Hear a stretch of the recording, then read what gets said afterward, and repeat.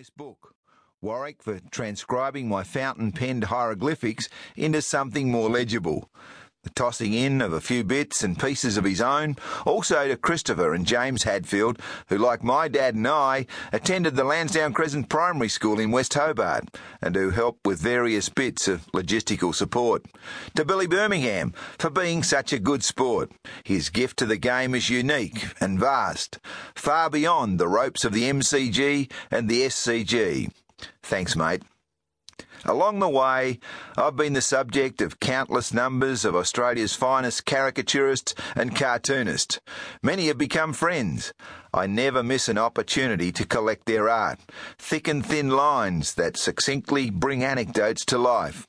A huge thank you to my dear friend Bill Green, Weg, Ron Tanberg, George Haddon, and Paul Harvey.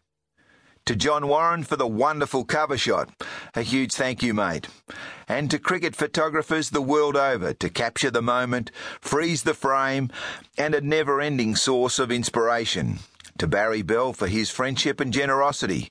To Bruce Postle for his creativity. To Christian Peterson, who was constantly at the ready with his camera.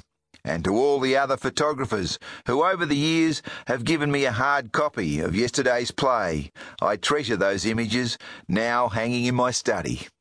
For this old fountain pen dinosaur who loves photography, a few of my pics appear throughout the book. Digital is a whole different environment. To the Herald Sun, the Age, the Australian, the Hobart Mercury and other newspapers, thank you for the unstoppable support over many decades in the game.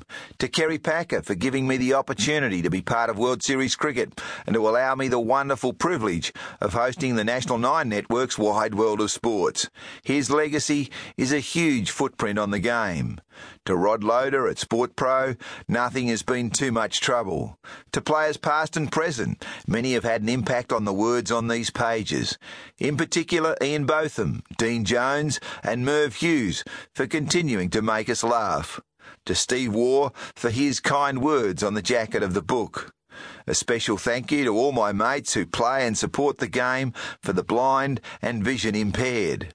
A massive thank you to Just Collectibles for access to their cricket swap card library, one of the best in Australia in Chapel Street, Melbourne.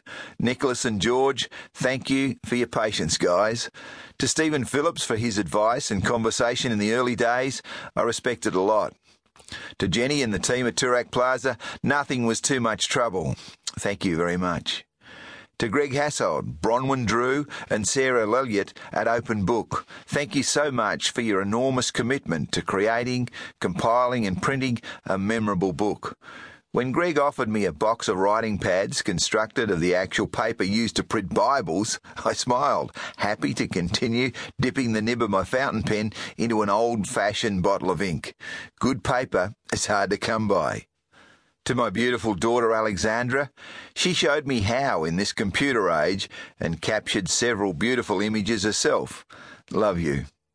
My son Sheldon confirmed that I never need to feel uneasy with new technologies, a rock of support whenever I needed it. One day, son, I'll manage to repay you.